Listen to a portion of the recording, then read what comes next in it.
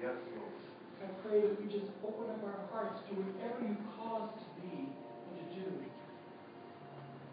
Thank you, Jesus. Amen.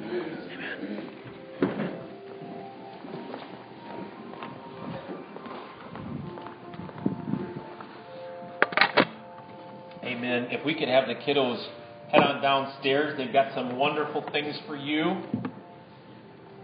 I think you guys got a wonderful review going on this week.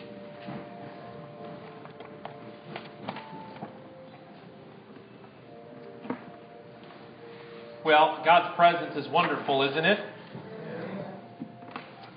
We're going to be talking about getting on holy ground. It's kind of funny we sang those songs right when, I just want to stay in this atmosphere, but when Sandra came in and started playing and me and Rod were monkeying around with computers, it's just amazing how the presence of God was even being felt in here at 9 o'clock in the morning. So God doesn't start at 10. He starts before we get up.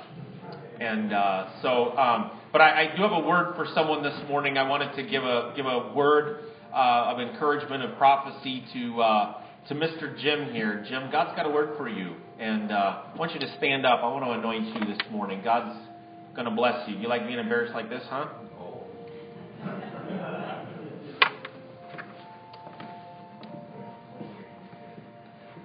Why don't you extend your hands to Jim?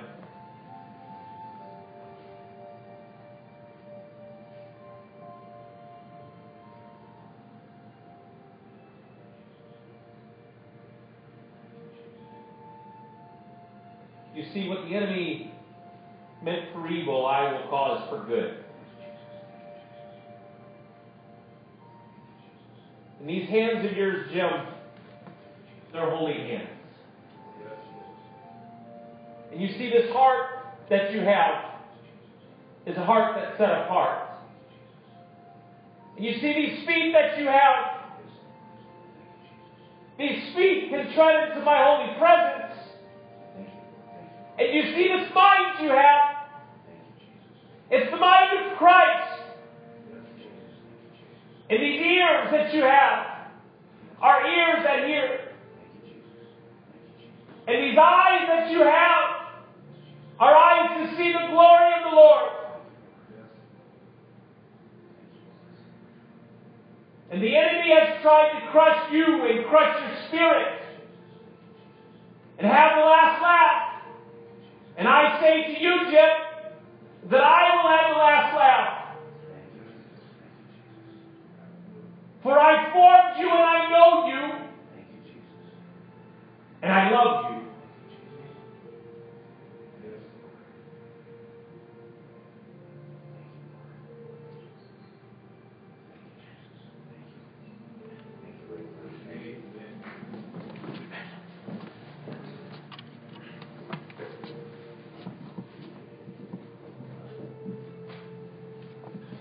Father, we're on holy ground right now.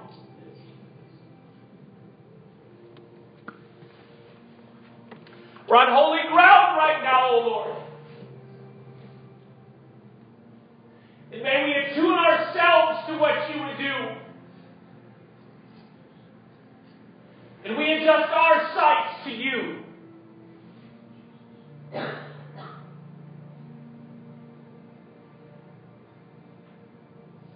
Thank you, God, that you show up when you want to show up.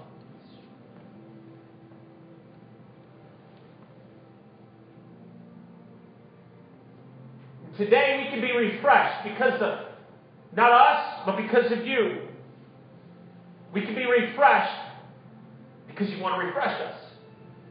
We can be loved today because you love us. We can be encouraged today because you lift our spirits. Why so downcast, O my soul? Put your hope in God.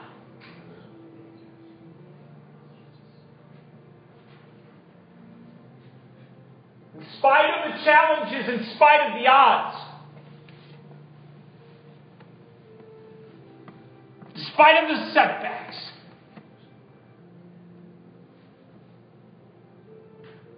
in spite of the sin, you love us. In In spite of the discrepancies, Father, you love us.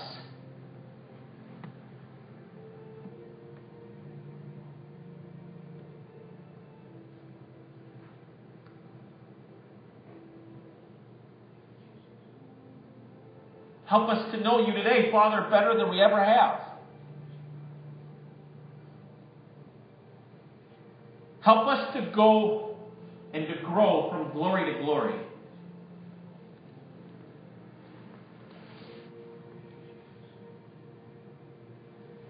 In Jesus' name. And all God's people said. Amen.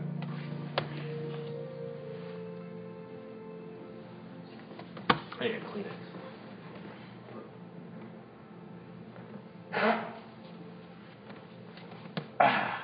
Well, you know you're called today, right? You didn't know that. Turn to someone and say, you're called. You're called. Exodus chapter 3. Moses in the burning bush.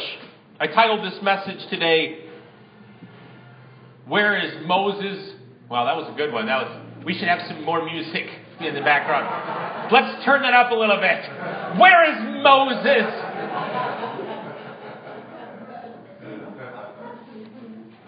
Where's Moses when we need him, right? We've thought of that today, and I title it that because many times in our life we go through things and we're looking for answers, we're looking for people, we're looking for situations to kind of set itself up and rest. And God, where's Moses when we need him? We want the guy to come in with a big staff and separate the sea and have the mountain experience, and it's really great to sit back and watch that happen, isn't it? It's a lot of fun. And but how many know it's really fun when you yourself get involved and God puts you in the place to hold the staff up and to part the Red Sea? That's a little scarier though, isn't it? Because it requires that we intertwine ourselves with God. It requires that we do what God tells us that we can do. That He's the God of impossibilities. Os Guinness wrote this. He said, to be called is to hear God whisper 3 things to you in 100 intimate ways. You are chosen, you are gifted, and you are special. Pretty neat that God says that about all of us, isn't it? You don't have to answer or belt it out or anything, but how many of you have had different things you've said about yourself other than that? To be called is to hear God whisper 3 things to you in 100 intimate ways. You are chosen, you are gifted, and you are special. Why don't you turn to Exodus chapter 3, starting in verse 1.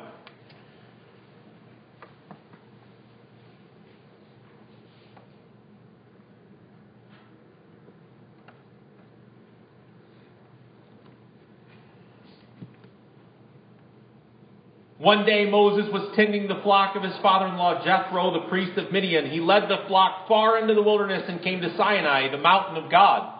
And there the angel of the Lord appeared to him in a blazing fire in the middle of a bush. Moses stared in amazement. Though the bush was engulfed in flames, it did not burn up. This is amazing, Moses said to himself. Wouldn't you say that?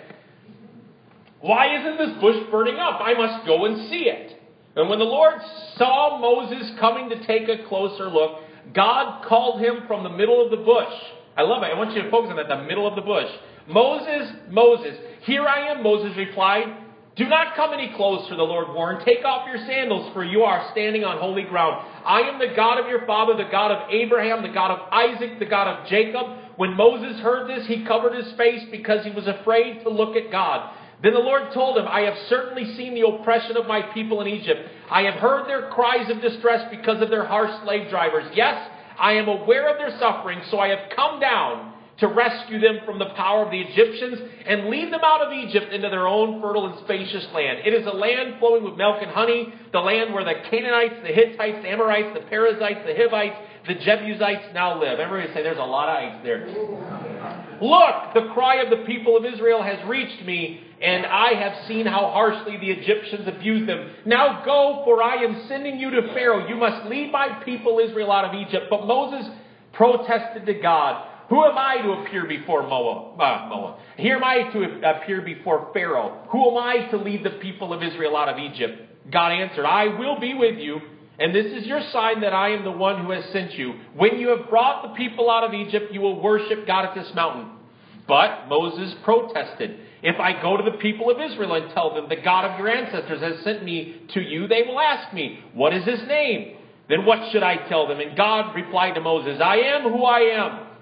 Say this to the people of Israel, I am has sent me to you.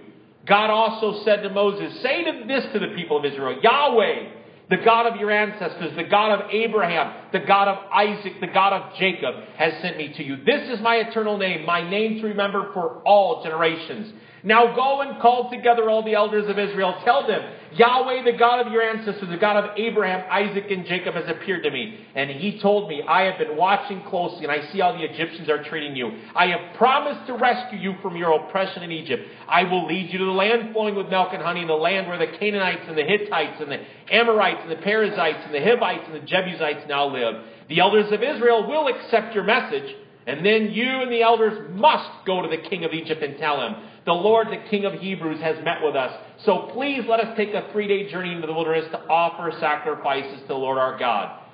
But I know that the king of Egypt will not let you go unless a mighty hand forces him. So I will raise my hand and strike the Egyptians, performing all kinds of miracles among them. Then at last he will let you go, and I will cause the Egyptians to look favorably on you. They will give you gifts when you go, so that you will not leave empty-handed. So every Israelite woman will ask for articles of silver and gold and fine clothing from her Egyptian neighbors, and from the foreign women in their houses. You will dress your sons and daughters with these, stripping the Egyptians of their wealth. Isn't it pretty amazing how God just moved in a very powerful way in that situation and speaks to Moses, and Moses starts to ask those questions all of us ask.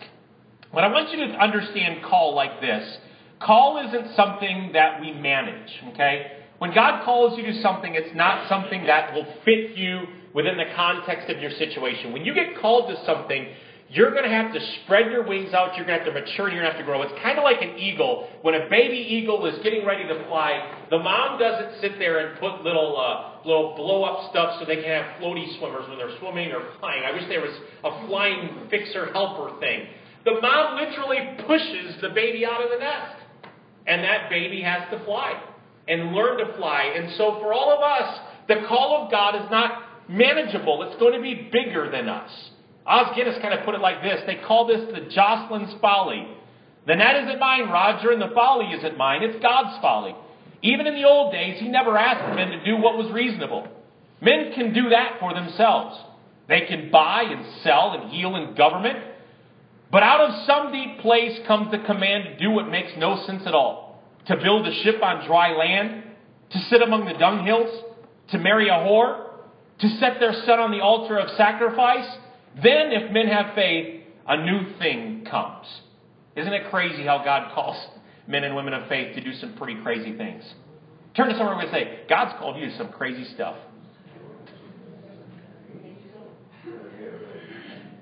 It is going to be scary. Don't think for a moment Moses wasn't scary. Kind of framing Moses' past. Moses rose to prominence. He was the Pharaoh's son. He was raised by the Pharaoh's daughter, all these kind of things. He had wonderful privilege. He had education. He had everything given to him.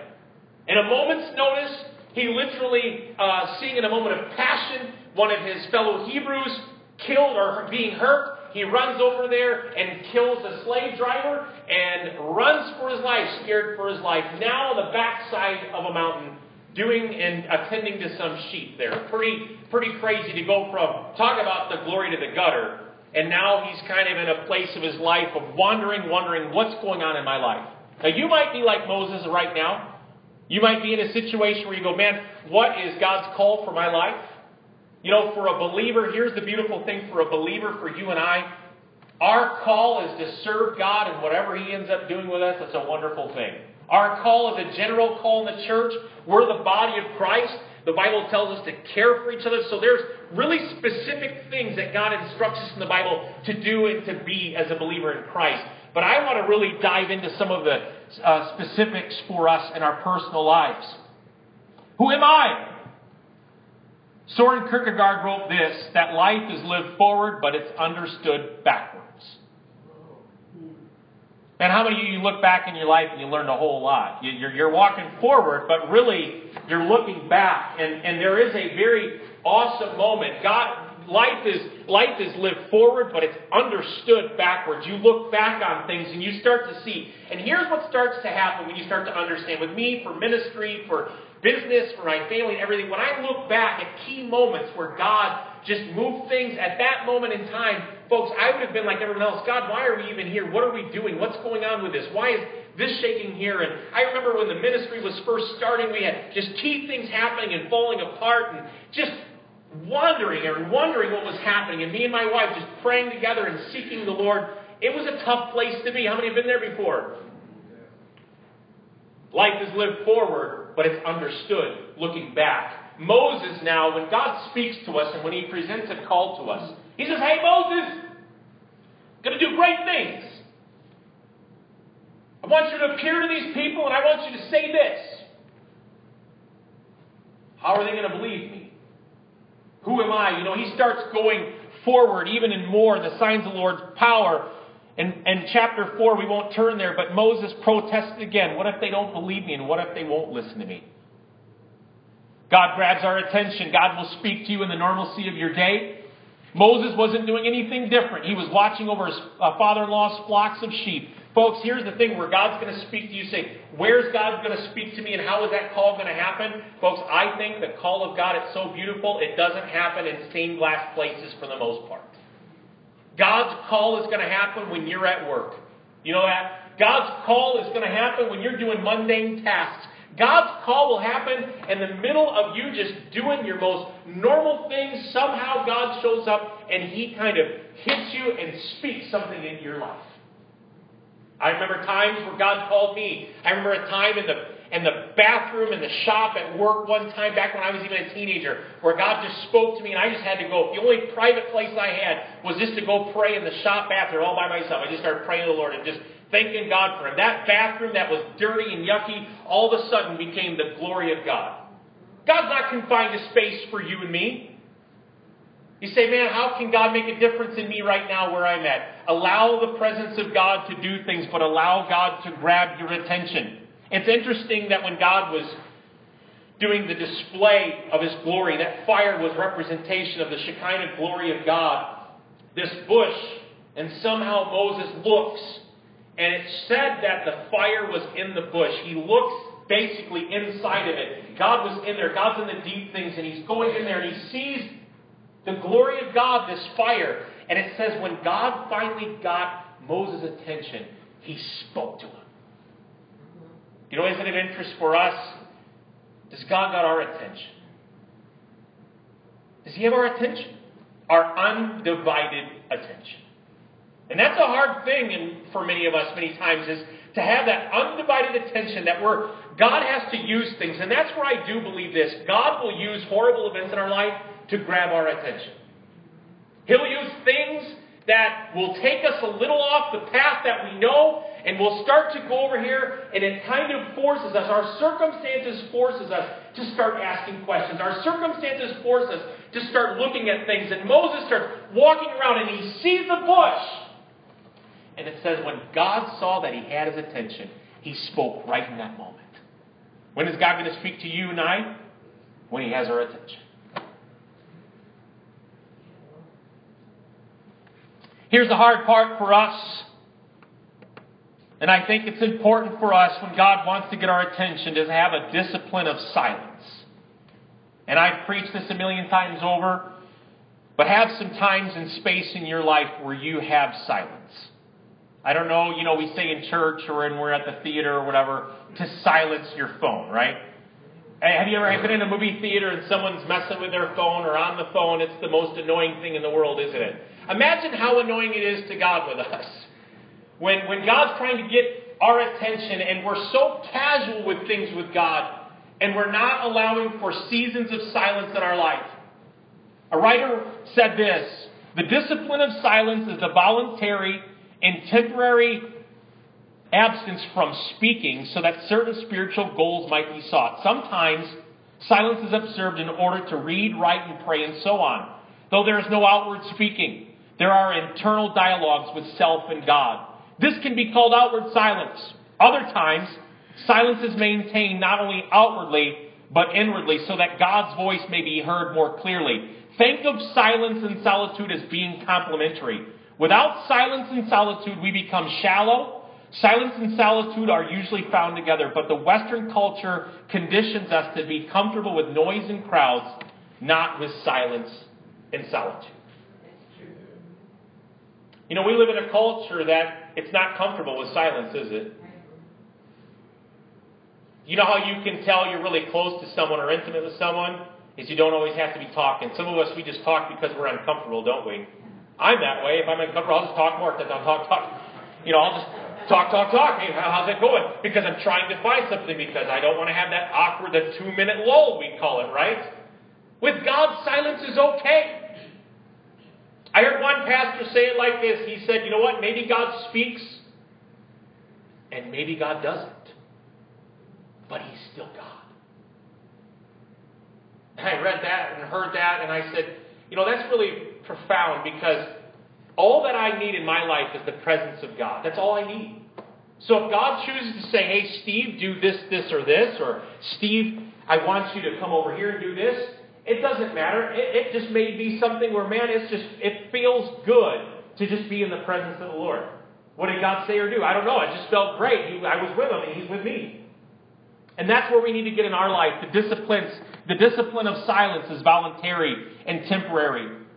It's from speaking so that certain spiritual goals might be sought. You say, man, I want to hear from God, for Him to grab your attention. I challenge you this week to have times in your life, not just when you go to bed, but when your phone goes away.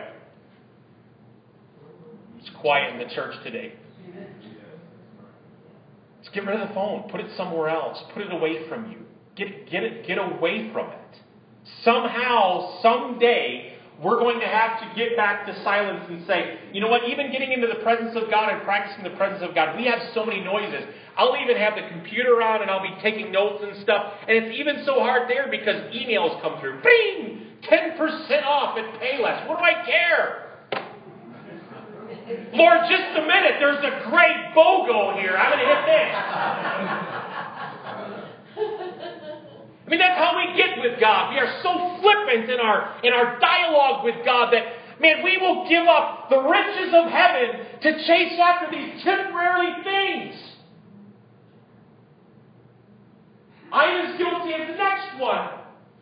But I promise you that your life will continue. And the world of socialism, the social ideas that we have, the world of all the things, our identities with people, the world will continue. I remember not too long ago, when I would go to work, I didn't even have a cell phone. I mean, think of that. I mean, think of those ideas where it was not too long ago where it was okay if someone communicated and left a message for 5 or 6 or even 7 hours on your answering machine that had a little tape. Remember those? And you would just check your messages when you got home. Silence is really hard. But if God's going to grab our attention, we have to value what it is that God might say and what He might not say. And if you don't put a value on the voice of God, and the voice of God is as important to you as all your little friends over here, God will never be a treasure to you. God has got to grab our attention. God is more important than every form of communication you and I have. He's more important. He's got to be that. And so we have to put precedence. And if you want to figure out who you are in God, you're asking the question, who am I anyways? What's going on with my life? You can find it, and you can find favor with God when you open yourself to the possibilities of burning bushes in your life. God longs to speak to you, and here's what God's going to do.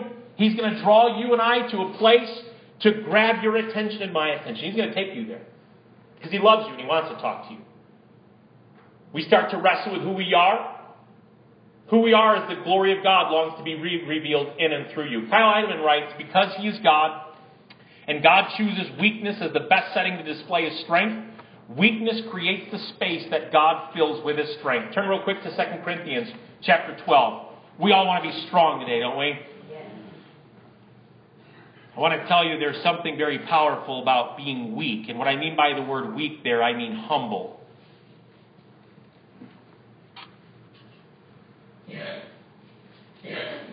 You'll never find God using men and women in the Bible who have everything put together. You know that? You'll never find a perfect candidate in the Bible. In fact, these candidates in the Bible from the world standards would not be candidates at all. They would have been fired from the job interview process. And Moses would have been one of them. 2 Corinthians chapter 12, verses 1 through 10. This boasting will do no good. But I must go on. I will reluctantly tell about the visions and revelations from the Lord. I was caught up in the third heaven 14 years ago.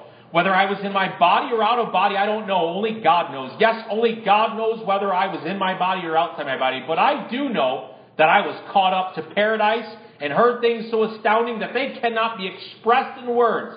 Things no human is even allowed to tell. That experience is worth boasting about, but I'm not going to do it. I will boast only about what? What was that? Weaknesses. If I wanted to boast, I would be no fool in doing so because I would be telling the truth. But I won't do it because I don't want anyone to give me credit beyond what they can see in my life or hear in my message, even though I received such wonderful revelations from God. So to keep me from becoming proud, I was given a thorn in my flesh, a messenger from Satan to torment me and keep me from becoming proud. 3 different times I begged the Lord to take it away. Each time he said, my grace is all you need. My power works best in weakness. Moses gets to a place in his life now. Can you imagine, by the way, if today's, that vision that Paul had, we would have had teaching videos and tapes.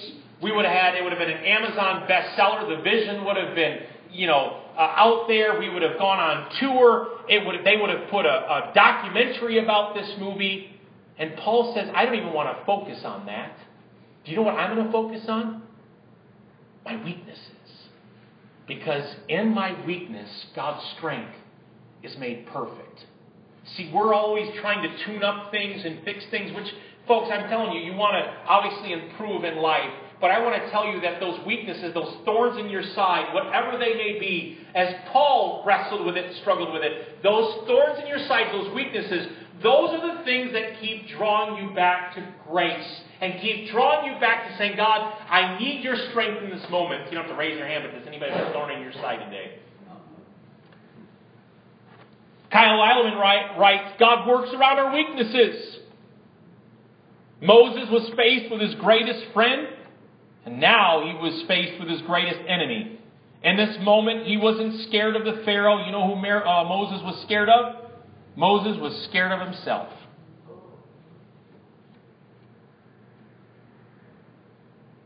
Some of us, we could have the biggest mountains lying in front of us, and those things aren't even the things that scare us. The thing that really scares us is the idea that, man, God, you want to work through me.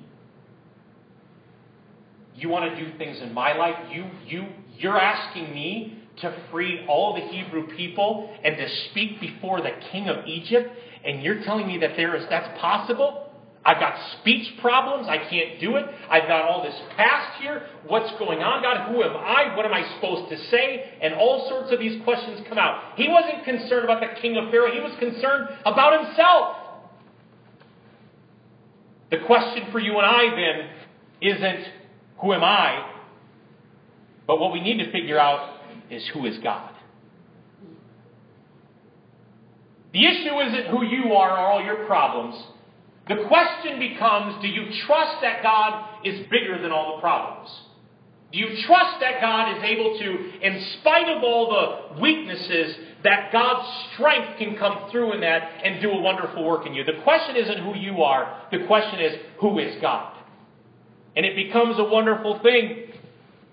Moses, by the way, would be taught his teaching. He had wonderful education. Learned all the great things of the culture of the day. The Egyptian was the highest culture at the time. He had the most prestigious education there could be. And yet in this moment, none of that education would help him one bit. Exodus chapter 3, verse 13. Let's turn back there. He says, well, what do I do? What do I say? Some of you are in the same kind of scenario in your life with people. God, what do I do? And what do I say to this person? And God will give you the words to speak. We all have the same conditions and problems that even Moses was presented with. But Moses protested, if I go to the people of Israel and tell them, the God of your ancestors has sent you to me, they will ask me, what is his name? And then what should I tell them? And here God was teaching him what to say in that moment. God himself will show himself in and through you. You don't have to turn there, but John 6:45 says this in the New Testament, that for all of us where we're at, guess who teaches us? We are taught by God himself. When you open your Bible up and begin to crack open the Word of God, you know, it's great how Testament, because I just love the Holy Spirit, I love talking to him. You know, he's the advocate. Do you know the Holy Spirit teaches us? He convicts us. Do you know when you're opening the Word of God and going over the Scripture as His Word becomes alive and active to you, you're being taught by the Holy Spirit. It's a beautiful thing when you open your mind to the possibility that you're being taught by God himself. It's pretty cool, isn't it? The best teacher there ever was. It's amazing that the Lord here tells you what to say and what to do. God tells him this. Tell him I sent you. You know, in those moments, it's so important for us to be absolutely His. You and I will find that being filled with God's Spirit for our situations is more than enough. God is more than enough. And I want to tell you, for the wall you're facing today, God's enough. God's enough. The finances doesn't matter. To God, it's God's enough. The failures in the relationships, God's enough. For the setbacks, all of it, God is more than enough. Because if God is for us, who can be against us? G.K. Chesterton wrote this. I'd never heard this one before. He said, there are two ways to get enough. One is to accumulate more and more, and the other is to desire less. And I thought about our commitments to God and our Western Christianity and our Western faith. We can say, God, I want this and I want that, but God has got to become enough for us. And there's two ways that you get, there's two ways to get enough. One is to accumulate more and more, and the other is desire less and less. Do you know, your desires actually will change. What you'll actually do is you'll say, God, I want more and more of you, and I want less and less of this. God, money doesn't solve problems. I've chased after that. God, relationships, that doesn't fix it. God, you're more than enough for this. God, this situation over here and this, and moving all these things and all these structures, you start to say, my desire for those things is less, and my desire for wanting to be filled with God is more and more and more. God must be enough. Folks, I challenge you today, wrap yourself in His love. Be filled with the Holy Spirit. Pause from all you're doing and achieving and making and memorizing, and just be absolutely His. I was, the other night, doing stuff behind the sets for Kelsey's little play. She actually had to leave early. We got a bunch of people here at the church. Anita's done costumes, all the crazy stuff. We'll give Anita a big hand at that one. But all these different people are involved with this production. And I was behind the scenes pushing these props every night. And there was just one time where I was moving this big part of the castle. And it was just neat. I hadn't been so busy. You know how you ever get so busy you even forget to talk to God? And I just sat there and I just said, right as I was pushing on stage, I said, Lord, I love you. Nothing more, nothing less. I love you. You know, becoming absolutely God, or becoming absolutely God's possession and giving your life to Him, it's not that hard. You think about this, you say, well, yeah, it is. It's really tough. Well, I've got a ring on my finger and I'm married. I'm completely my wife's. It really wasn't hard for me to get married to Ann. That really wasn't, we're getting, absolutely. Fell in love with her from day one. That wasn't hard. I think our perception needs to completely change off these religious bins we get into. And we need to get back into a relationship and treat God like a love affair and say, God, I want to fall desperately in love with you. This isn't hard. This is the best choice of my life. You know what hard is? Living your life in the grind and living for yourself and doing bum stuff every day. That's hard. How many live their life without Christ? It was pretty stinky, wasn't it? Oh, good, only one person in here. How many lived your life without Christ? It was pretty crummy. It's a horrible day. All this Christianity is so hard. It's the best thing in the world. Christ in you, the hope of glory. It's not drab. You know why the world isn't attracted to this so often? It's because we still look like we looked before we came to Christ. Moses changed because he got into the presence of God and stumbled into this burning bush, and he got his attention, and he realized that there was something more to this. And you, dear believer, if you're walking around humdrum with your hands in your pants, with a bag of change, twirling that like the church guy back in the day during worship or in the presence of God. Oh, when can I sit down? Oh, I'm so stupid. I'm so tired. As you stand for hours to get into the newest, coolest restaurant.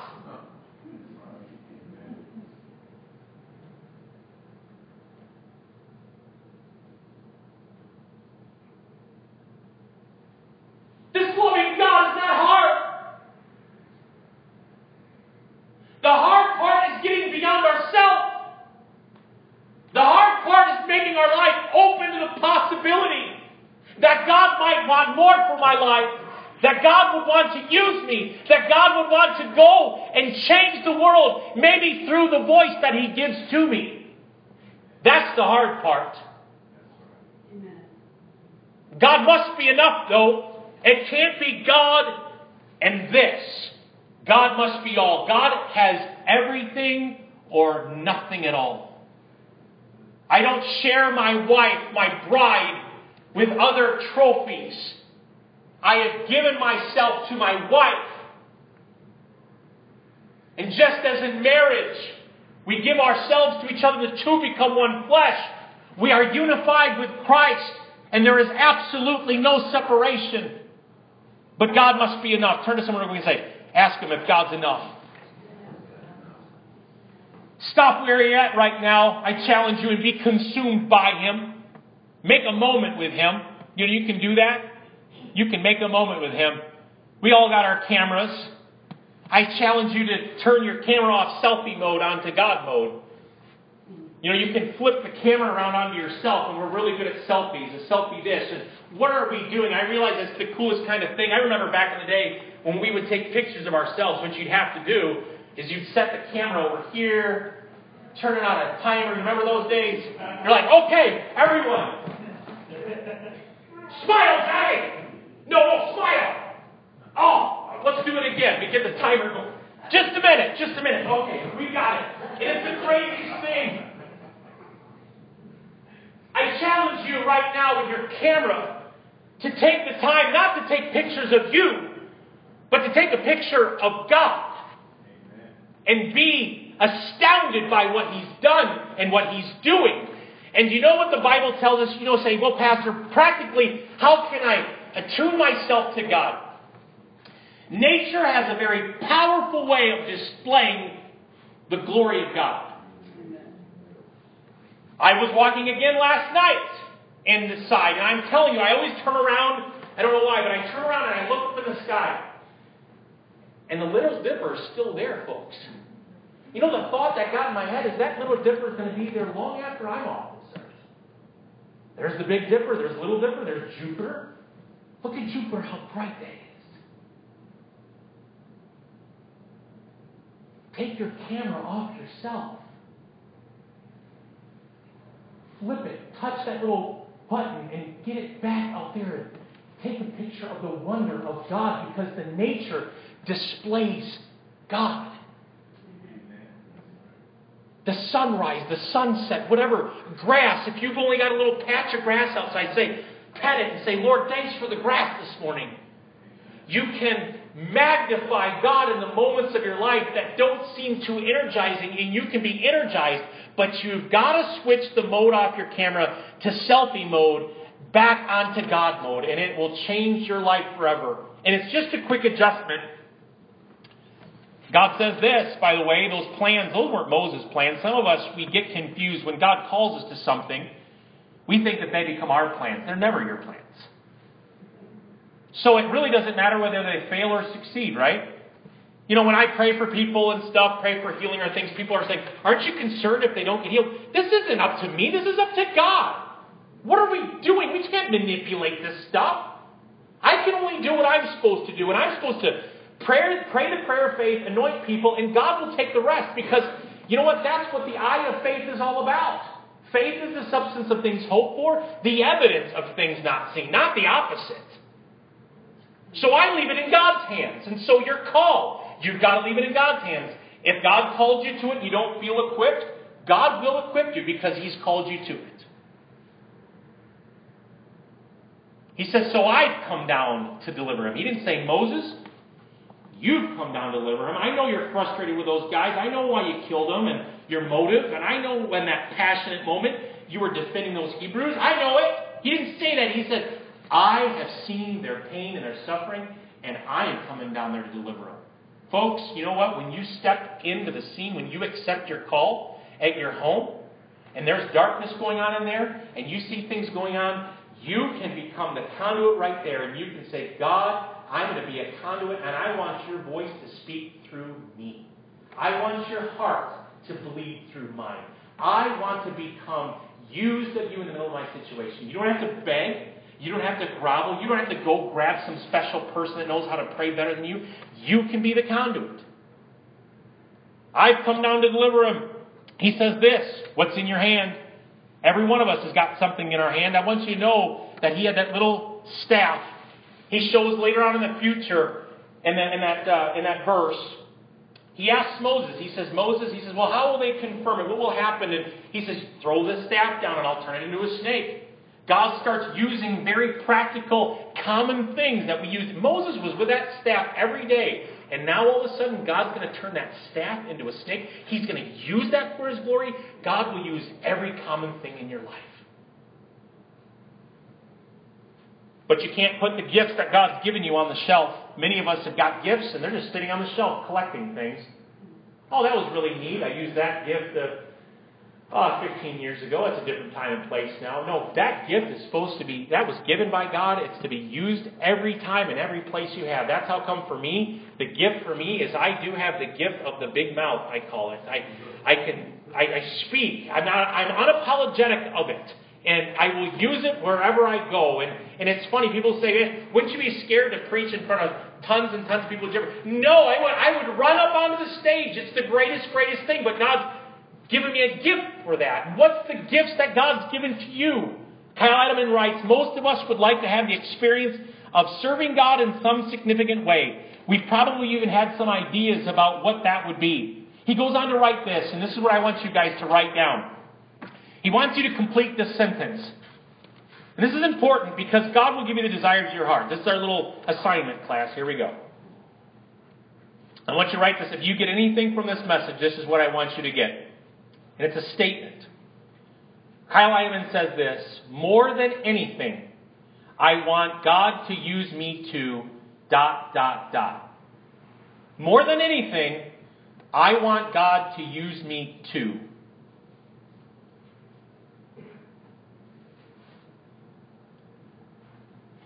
And by the way, don't come up with some false humility thing. I just want to be a servant for the Lord.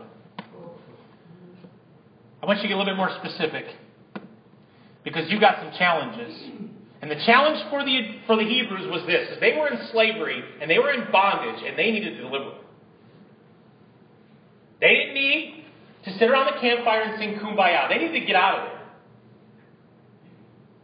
there. And for you, the gifts that God has given you, the calling, the place and time where you're at, the burdens that are on your life right now, more than anything, I want God to use me to what?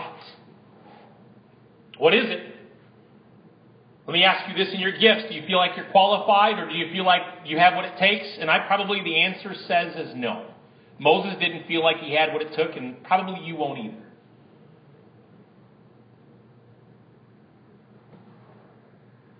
What's in your hand today? It might be a simple staff. It might be a simple prayer. It's funny that prayer testimony that Rod showed, it was a lady in the middle of the night praying, Lord, surround him with a cloud.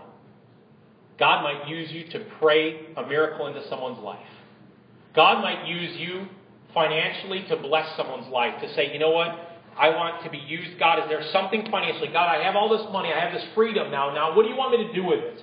I love the testimony of my friend Brad, who he said, Steve, he said, God's blessed me with favor, with money financially. I just want to use it for His glory. I just want to start blessing people, and He'll just find ways to bless people. Maybe somebody is a friend right now, and you need to be that person right now to, quote, stand in the gap. But I don't know what it is.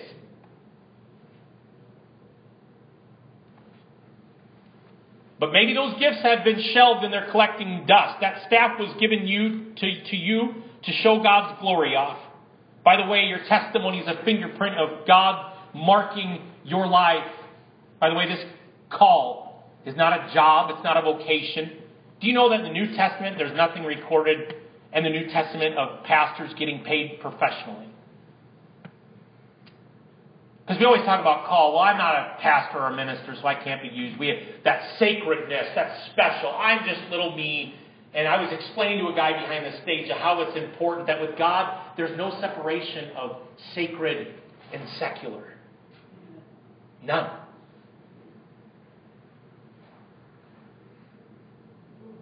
Jesus' call can be expressed in one verse. And it's Mark 2:17. I have not come to call the righteous, but the sinners. Why don't you close your eyes for a moment? Sandra, if you want to come up and play. Maybe today the calling for you is to be a friend to a sinner. And maybe you're in a dark place and you're surrounded around a lot of people who don't share that common call that you know Christ. And God wants you to bring that light to a dark world. And maybe you've been frustrated with that, but God sets you up right now. And I want you to think of that for a moment, how powerful that was. I've not come to call the righteous, but the sinner. When Christ came, He knew what His call was. Yes, it was powerful because there was miracles displayed. People were healed and delivered from demons. But all of that was the biggest showpiece that He staged, which was salvation to all. That none should perish. I want you to know today there's an awesome thing that says this. Called means this, to invite one to something, to participate in it, to enjoy it. Today, if you don't know Christ and His power, that you can have salvation. And Christ is giving you salvation. And if you don't know Jesus Christ as your Lord and Savior, I want you to know you can have Him. You can have the fellowship. You can be invited to the greatest time and the greatest freedoms of your life. But if you don't know of a defining moment when that change was made, now is the time to make that change. Many are called, few are chosen. And the only reason Jesus is holding off coming back right now is because He just wants that one more sinner coming to Christ. And today, if you don't know Jesus Christ as your Lord and Savior, I want you to raise your hand and say, I accept the call of God for my life. If you don't know Him today, would you raise your hand? Thank you. Why don't we pray this together, all of us? Dear Jesus, I thank You for calling me, for inviting me. Thank You, God, that You call me a friend. I ask You into my heart. I ask You into my life. Take over everything. I thank You, God, for this new day and how You're going to use me. In Jesus' name. Amen. With every head bowed and every eye closed today, maybe you say, you know what? Like Moses, I've been wandering. I've been doing my thing. And now you find yourself on a mountain somewhere and God is speaking to you. Maybe He's been speaking to you right at the beginning of service. Maybe it was in the middle, wherever it was. Maybe He was speaking to you in the middle of the week about stuff. And He's calling you out and saying, I want to use you. I've seen the pain, I've seen the suffering, and now it's time for me to break through in your life. And maybe your response has been over and over again. It's great because God is patient, and He's long-suffering. And He loves you, but He is a gentleman. And He does to the believer stand at the door of your heart and He knocks. And He's been knocking an awful lot about something. And now it's the time. And I'm responding to that right now, Lord. If that's you, you say, I'm responding to that call for my life. God is inviting you to display His power in a wonderful, wonderful way. If that's you today, God is speaking. I want you to raise your hand. I want to pray with you right now. Thank you. Thank you. Thank you. Thank you. Thank you.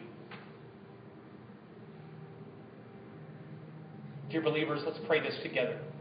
Father, I thank you that you're speaking to me. I choose to listen now and pay attention.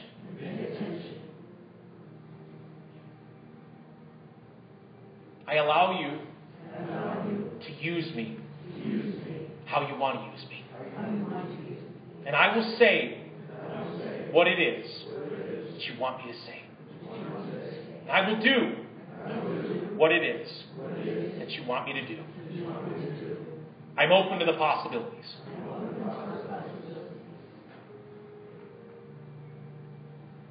Thanks for the call, God. Thanks for speaking to me. In Jesus' name. Amen. Folks, God's a big God, and He's calling us to a lot of big things. Even in this little church, God is doing some pretty amazing things. I challenge you this week, though, to adjust to that call and open up your idea or your mind to those ideas that God has for you. I love you very, very much. And if there's anything you want to pray with, maybe there's someone you want to grab here before you leave and say, hey, man, God's speaking to me about this. Don't just be flippant about it, but allow God to really speak to you and use you in that moment. But I love you very much. Have a great, great week. God bless you.